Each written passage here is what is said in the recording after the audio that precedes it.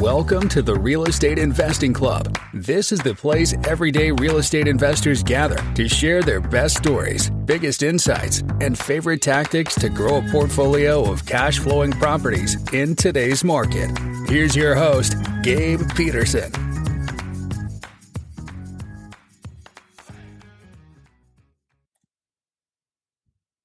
All right. Welcome back to another episode of the Real Estate Investing Club. Today we have Doug Faron with us from sunny Florida, but it looks like it's not quite sunny right there. He's going through a little bit of a storm. Not today.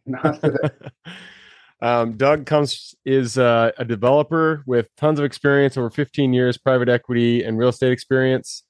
He's overseen $10 billion with a B of real estate investments and development. So plenty of experience and stories to go over, I'm sure.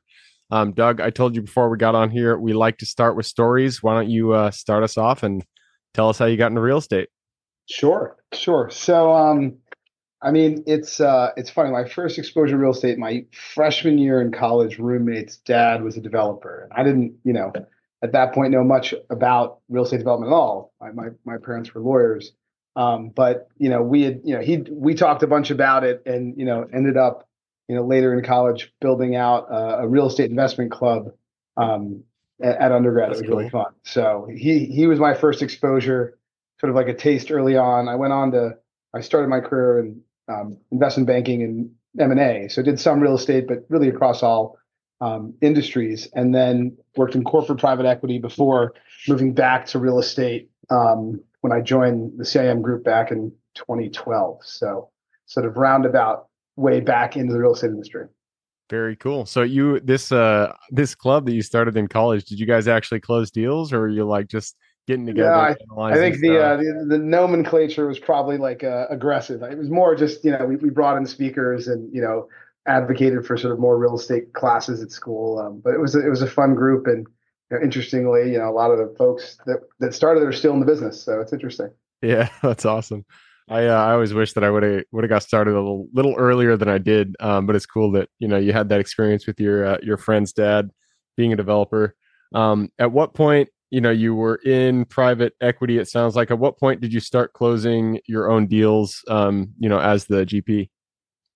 Sure. So, it's funny. I was in corporate private equity, and really just like on the side, nights and weekends, I bought a building out of bankruptcy in 2009, sort of interesting time in like the financial crisis. And that was a small personal deal, but like taught me a lot just about the process, and was, great first outcome. And I went from there to sort of tie up a small hotel asset that I was looking at buying. That actually ultimately didn't end up transacting, but it was enough that I was doing it sort of nights and weekends that I decided I wanted to see if I wanted to shift my focus from, more corporate private equity to real estate private equity. And that was, again, part of the impetus that when I went to business school, I focused on finding jobs in the real estate space. And that's what led me over to CIM. Nice. Very cool. And did you immediately go? I mean, it sounds like you didn't immediately go into development. That was a ways down the way. At what point did you start doing the actual development of properties? Sure. So, it's interesting. CIM is, a 35 billion asset manager. So they operate really across as an allocator, but they're also fully integrated. So they do their own development deals. And at the firm, you sort of operated as your own small team within it. So I was fortunate there to, both acquire some big existing deals, work on a couple of developments that we did there. So that was sort of an interesting training ground. And that really led me to the ability to start this business, with my partner, Nick, about 2 years ago. So, I spent some time working on developments at CIM, but really launched Shoreham Capital in earnest at the end of 2021. Nice. And do you guys, what's your thesis? Do you guys do only single family? Do you do multifamily? What's your primary development goal? So we raise capital from a collection of family offices in a GP fund format, with really a focus around residential. Our mandate is what we call 75% residential, 25% special situations. The idea there being, I have investment experience in hotels, office, retail, multifamily, data centers, industrial, all of it. So I didn't want to sort of turn that off if we found compelling deals.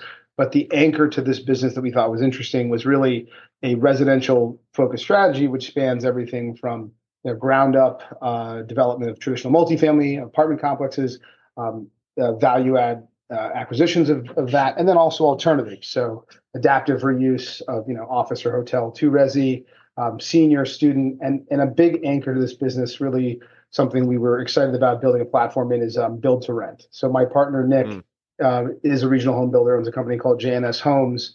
And what brought us together was sort of this thesis of, if we could put together the execution portion of the construction, which works a little different than it does in traditional multifamily with a GC. We could add sort of his experience as a GC to my background sort of in development and investment. We could build a compelling platform, because there's $80 billion chasing this build to rent trade, and there aren't that many institutionalized developers doing it. So that's been a big anchor to what we've been doing so far. Very cool. And for everybody listening, go over build to rent as a strategy. Sure. So, I mean, single family rental broadly is this category that, gets tossed around, but it really can be a couple of different verticals. There's scattered single family rentals where people are just buying homes and, renting them in neighborhoods. We're really more focused on what we call build to rent, which is, typically 100 to 300 homes in a single community, amenitized. And so think about like a garden style apartment complex, but instead of having, 1 and 2 story apartment buildings, we have either townhomes or detached homes. We tend to focus on larger unit sizes. And the idea is we want houses with garages, ideally, and backyards that give folks the advantages of living, in a single family home, which the millennial generation, which is entering, sort of child household formation need, baby boomers who don't want to own their homes, want to tap into the equity, want. And so there's this big demographic shift for this product. And we're trying to add to that sort of the hospitality elements of a amenity center and pool, and really give people that accommodation they're used to in the apartment building they might live in, but with the advantages of a single family home. Interesting. And so I'm assuming these kind of communities, these built to rent communities, they perform best in larger markets, or are you guys also doing this in secondary, tertiary markets? Our geographic footprint is East Coast, Southeast, Sun Belt, we say, but we're really looking at sort of growth markets within the Southeast for this product. Now, we like what we call infill build to rent, which is different than infill multifamily. Infill multifamily is like, downtown Maine and Maine. You just don't have the acreage to do that with townhomes and single family in Maine and Maine, but you do want to be, less than a half an hour from employment centers, proximate to retail. You want to be in these locations that are, convenient places for folks to live, both from a work and, sort of enjoyment, retail perspective. So we're focused on Tampa, Charlotte, Raleigh, Durham, Nashville, Savannah, Charleston, Jacksonville, Orlando, St. Pete, Naples, growth markets in the Southeast where we're seeing this, sort of growth of population and growth in employment. Yeah, that makes sense. We're just closing an RV park out in Charlotte right now. Amazing. Yeah, that Charlotte is just blowing up, and we actually have family out there, so great market. Okay, and so you said 75% is the residential, this build to rent product that you guys are trying to take to market. What is the 25% special through data centers out there? And that's something that I know nothing about. Nobody in my circle invests in data centers, so I don't really know how it works, and I'm just more out of curiosity. Where do you buy data centers? Like, what kind of cap rate do they trade at? Just give me a little bit of information about investing in data centers. Data centers are a really interesting vertical, a real growth vertical. And if you think about it, at its core, what it is a building that houses servers. And, with the growth in all sorts of new technology, specifically, obviously everyone's talking about AI right now, right? The amount of, sort of data processing capacity that AI requires means you've got, huge tailwinds in this industry. There needs to be a lot of data centers built to sort of deal with all this data that's growing. So what do you need for a data center? You need, access to fiber. You need and ideally, fairly stable weather, because you don't want extremes. The servers themselves generate a lot of heat.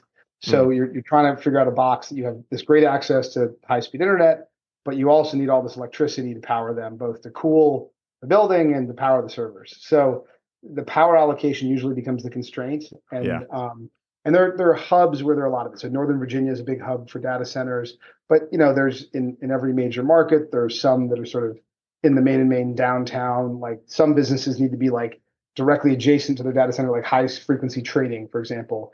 Mm. Other times you see data centers that are sort of further out from main and main to get, more land, better access to power. But there's a number of growth markets for it. They trade, very tight cap rates.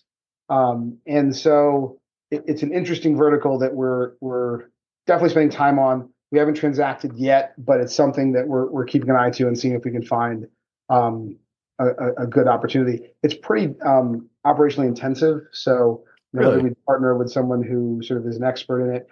Operations intensive, just like having the right tenancy, depending on sort of how the data center is structured. So it's something we've got an eye on, but would want a real deal of scale with an angle to sort of get started in that vertical. Huh. I would assume those would be triple net, correct? Yeah, but it's not so much the like actual operating of the data center as much as it is like tenanting it and making sure you have the right relationships with tenants that populate the data centers. If you're building on spec, or if you're building for a company, obviously, if it's a build to suit, if you've got a great site that someone wants access to, that's easy. But a lot of these are multi-tenant, and sort of being in that industry can be very helpful. Huh. Interesting. So yeah, one thing that we like to talk about here a lot is markets, because if you invest in a bad market, it's really difficult to turn that around. So I always like to hear, especially people investing in areas that I'm curious about. What are your favorite markets and why? You've already mentioned a few. If you could just take like the top 3 markets that you really see a lot of potential, why do you see that potential, and then which ones are they? Interesting. So, I mean, the filter that we're overlaying on markets is, something that people have been investing behind for a long time. It's high quality life, low cost of living, low tax, right? Like those 3 drivers have had population employment shifts for the last 10, 15 years even. But, COVID really sort of poured jet fuel on that migration. And you saw huge population moves into a lot of the markets we talked about before, the hot Southeastern markets, the Nashville, Raleigh, Durham, Charlotte, Tampa, et cetera. I think for us, with that huge population move, while there may be some small amount of, rebounding back to some of the major markets, there's enough that is sticky where we're seeing like a real shift in, who is in these markets, what employment is in these markets. And as a result, we think there's it's sort of cliche to be like, oh, we invest in the Southeast. Well, but now that you have this new anchor of people and jobs, I think the next 10 years here is going to be really interesting. You're seeing, a tapering in rent growth today because we had such astronomical growth, and with sort of rates rising and everything else, you're seeing a height. But we still think the kegger, the growth line for these markets is going to be really impressive. And if you had me pick 3 of my favorite, I mean, Tampa, we really like. It's got incredible framework as a city in terms of great airlift. It's incredible high quality of life. There's a ton of waterfront there. And it's, if you compare it to South Florida, it's starting at such a lower cost of living base. You've got a lot more room to run. Now it's become much more expensive over the last 3-4 years after COVID, but even so, it's still much more inexpensive relative to South Florida. So you might be able to move a corporation from, Illinois or, Westchester down there, and you could have, lots of good housing for all different types of employees, which I think is growth. And then you add to that some of the investment that Cascade and Jeff Finnick are doing there, the Water Street development, which is truly impressive. So we're very bullish there. I'd add to that, I mean, Nashville, great anchors in terms of, healthcare and tech, and just a great quality of life city. We're seeing a lot of population move to. It's pretty pricey from a, sort of investment perspective. So again, it's always overlaying. We like this market, but how can we buy it? So we think Nashville is really interesting at the right price. And there's some near-term supply that has to work its way through the system. But again, on a longer-term trajectory, Tampa, Nashville are 2 of the markets we like a lot. And then I'd add Raleigh maybe as the third. I think Raleigh has, great, sort of education centers nearby that are feeding a workforce there, that are feeding growth in technology. So we see a lot of growth in Raleigh over the next few years as well. Very cool. Yeah, I've I always ask people that come on the podcast which markets they're most excited about, and they always tend to cluster in the Southeast, in the areas that you talked about: Tampa, Nashville, Raleigh. I had a guy talked for 10 minutes about Jacksonville. He just loved Jacksonville. He thought it was just gonna explode. So it seems like the Southeast, that's where it's at when it comes to investing and building a portfolio. Awesome. So we have gone through the initial 10 minutes. It's time to jump into the quick question round. Are you ready? Sure, let's do it. All right, let's do it. It starts with books or any form of education. I need 2 recommendations, one for general life wisdom and then one for real estate specific. Okay. Real estate specific, we're building a project in Cape Coral, and there's a book called Swamp Peddlers. It's an interesting book about real estate development and specifically about Cape Coral. So for me, that's very interesting because of that project. So I'd recommend it. Well written, very interesting. It's a catchy title too. Yeah, absolutely. Swamp Peddler. And then, as like a general, more general business book, I really like Barbarians at the Gate, sort of an interesting view into, real titans and, the sort of corporate takeover world. And I think that was a very interesting book. Yeah, I've heard of that. I haven't read it yet, but I've heard good things. Next question is for your younger self. So let's go back to the Doug who was, just building that real estate investing club back in college years. Go back to him, look him in the eye, give him one piece of advice moving forward. Sure. I tell people this all the time. It's, never eat, and I'd call it breakfast, lunch alone. Like, I think all of these meal segments are a chance to, whether it's within your company, if you're at a larger company, whether you're meeting other brokers or owners or people in the market, the real estate world is a absolute social animal. And so get out there and build your network over, breakfast, lunch, coffee all the time. And again, within your organization, it builds better relationships to get things done together, not just have transactional relationships to find new deals. It's really important. So I think you got to get out there and meet people. I love it. Actually, one of the books that I read in college, it was called Never Eat Alone. I think it was by Keith Ferrazzi or something like that. And the entire book was about that concept is that, every business, especially in real estate, it's built on relationships. And the easiest way to build relationships is to eat with each other. So I like that idea. I think that's really good advice to give your younger self. All right, that moves us on to the next question. This is about your business. It all starts, our businesses are run by the people we work with, and it all starts with the first 3 positions you hire. So what were they for you, and would you do it in a different order if you did it again today? Yeah, no, it's a good question. Our first 3 positions were, sort of a VP of investments acquisitions, sort of similar like VP of development. And our third has been sort of our CFO controller. And I'd say, the path of hiring them that way made perfect sense. I mean, the first thing we needed was sort of building out that acquisition function to have deals. Then we needed a development function to sort of deal with the amount of development work we had to do. And then I'd say the third one, the control, the real CFO sort of finance role more came out of just, we brought on a gentleman named Joe Nestler, who was a good friend of mine and was just an excellent opportunity. He was a director at Easthill for a long time, investment banker, a really smart guy, and was sort of interested in joining what we were trying to build. And, if you have the opportunity and you have the right role for someone that you've built that 10-year relationship with him, it's really nice to be able to bring in someone like that who you really trust and you can leverage. Awesome. All right, I'll use that as a segue to the next question. You already mentioned the first position you hired was VP of acquisitions, because it always does start with finding the deal. It starts with getting in contact with the seller, hammering it out, getting it under contract. So what is your favorite way to find good deals? Oh man, it's an interesting question. I think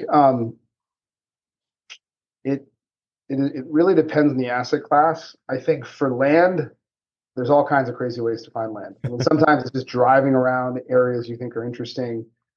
It's checking like unexpected places. Like, like LoopNet, may or may not be unexpected, but, we found, 100-acre deals on LoopNet that are really interesting. Or like Zillow, like weird, like misplaced commercial ads is interesting. So I think you really have to be active. We try and buy deals that are, call it $50 to $200 million in total transaction size. So at that level, it's hard to find so much off market. You still can in developments, you can, but when you're buying those larger existing deals, you got to develop this network of brokers and owners that help direct stuff to you. But yeah, with land and some other stuff, there's all kinds of creative way to get in there. Yeah, it is funny where deals come from. Sometimes it can be completely random. I've gotten deals off of deals that we already closed. The seller sent us deals that they knew some of their friends owned property, and so they sent us more properties. And so, comes at a. I've gotten a deal off of a podcast before. Someone heard me speak and had a piece of land that they wanted us to look at. So listen, even There you go. are great deal sources. There you go. There you go. All right. Next question is about mentors. None of us are islands. We all stand on the shoulders of giants. So give me one mentor who has contributed to your career significantly today. Oh man, yeah. There's been, I've been fortunate in sort of at each role that I was in, having a great mentor along the way. So I mean, my first boss in investment banking is still someone I talk to pretty regularly, and he took me under his wing. And I was a liberal arts undergrad. I was like an econ major, but got dropped in investment banking and never touched Excel. So I had a lot of learning to do very fast. And he was like a undergrad finance guy, had been a banker for a long time, and sort of took me under his wing. So his name is Paul, and he's still in the business, but he was a great teacher early on, and has been like a fun person to bounce ideas off of throughout my career. Perfect. Well, shout out to Paul. All right, that leads us to the second to last question. This is about lessons learned. Not every deal that we get into goes the way we expected. A lot of times a wrench will be thrown into the mix there, and we got to figure it out and then get it done. So what is the biggest lesson learned through a deal that kind of went sideways? It's perhaps like sometimes the best deal you do is the deal you didn't do. And, looking back at some of the deals that I, almost bought, and at the time was super disappointed when a deal fell apart. But then looking back, was like, oh man, that would have gone horribly had I bought that. And I think, look, for a lot of people, obviously the office world has hit, tremendous headwinds. So, there's a lot of deals that at the time we might have said, oh, those are, really interesting, compelling office deals to do, but pretty glad at this point we don't have a portfolio of office deals in our company. So sometimes it's the ones you don't do. Absolutely. Yeah. And sometimes, stuff like that, it would be really difficult to predict because who would have thought COVID was going to come around? So those ones that you just kind of squeaked out, you got to love, it was on your side at that point. Luck was on your side. All right, moves us on to the last question. This is for the listeners. You've given us a lot to think about. I'm sure people want to reach out, get in contact with you. What is the best way for them to do that? And then remind people again what you guys do and what they can expect when they reach out. Sure. So we have a website, shorehamcapital.com, and you can email me at doug@shorehamcapital.com. We are a real estate investor. I primarily focus on residential in the Southeast, East Coast, Sunbelt. So if folks have deals, land, opportunity, looking to invest, we'd love to chat with you and see if there's ways we can work together. All right, perfect. And I will put Doug's link in the show notes. So if you guys want to reach out, just click a little more in the description. It'll pull down that full description, and there you can find his company's link. All right, Doug, that wraps it up. Thank you very much for hopping on the show. Thanks so much. Thanks for having me. It's great. Absolutely. For everybody who's here with us today, thank you guys for showing up. You are the reason we do this. So if you guys have any questions whatsoever, reach out to me, Gabe at therealestateinvestingclub.com. And if you guys want to support the show, all we ask, give us a like, subscribe, share, all that jazz. Other than that, I hope you guys have a great week. Keep rocking real estate, and I look forward to seeing you on the next episode. All right, before I officially sign off, I have a quick announcement to make. If you're interested in becoming a passive investor in one of my deals, my own company, Kaizen Properties, is looking for capital partners for our upcoming projects.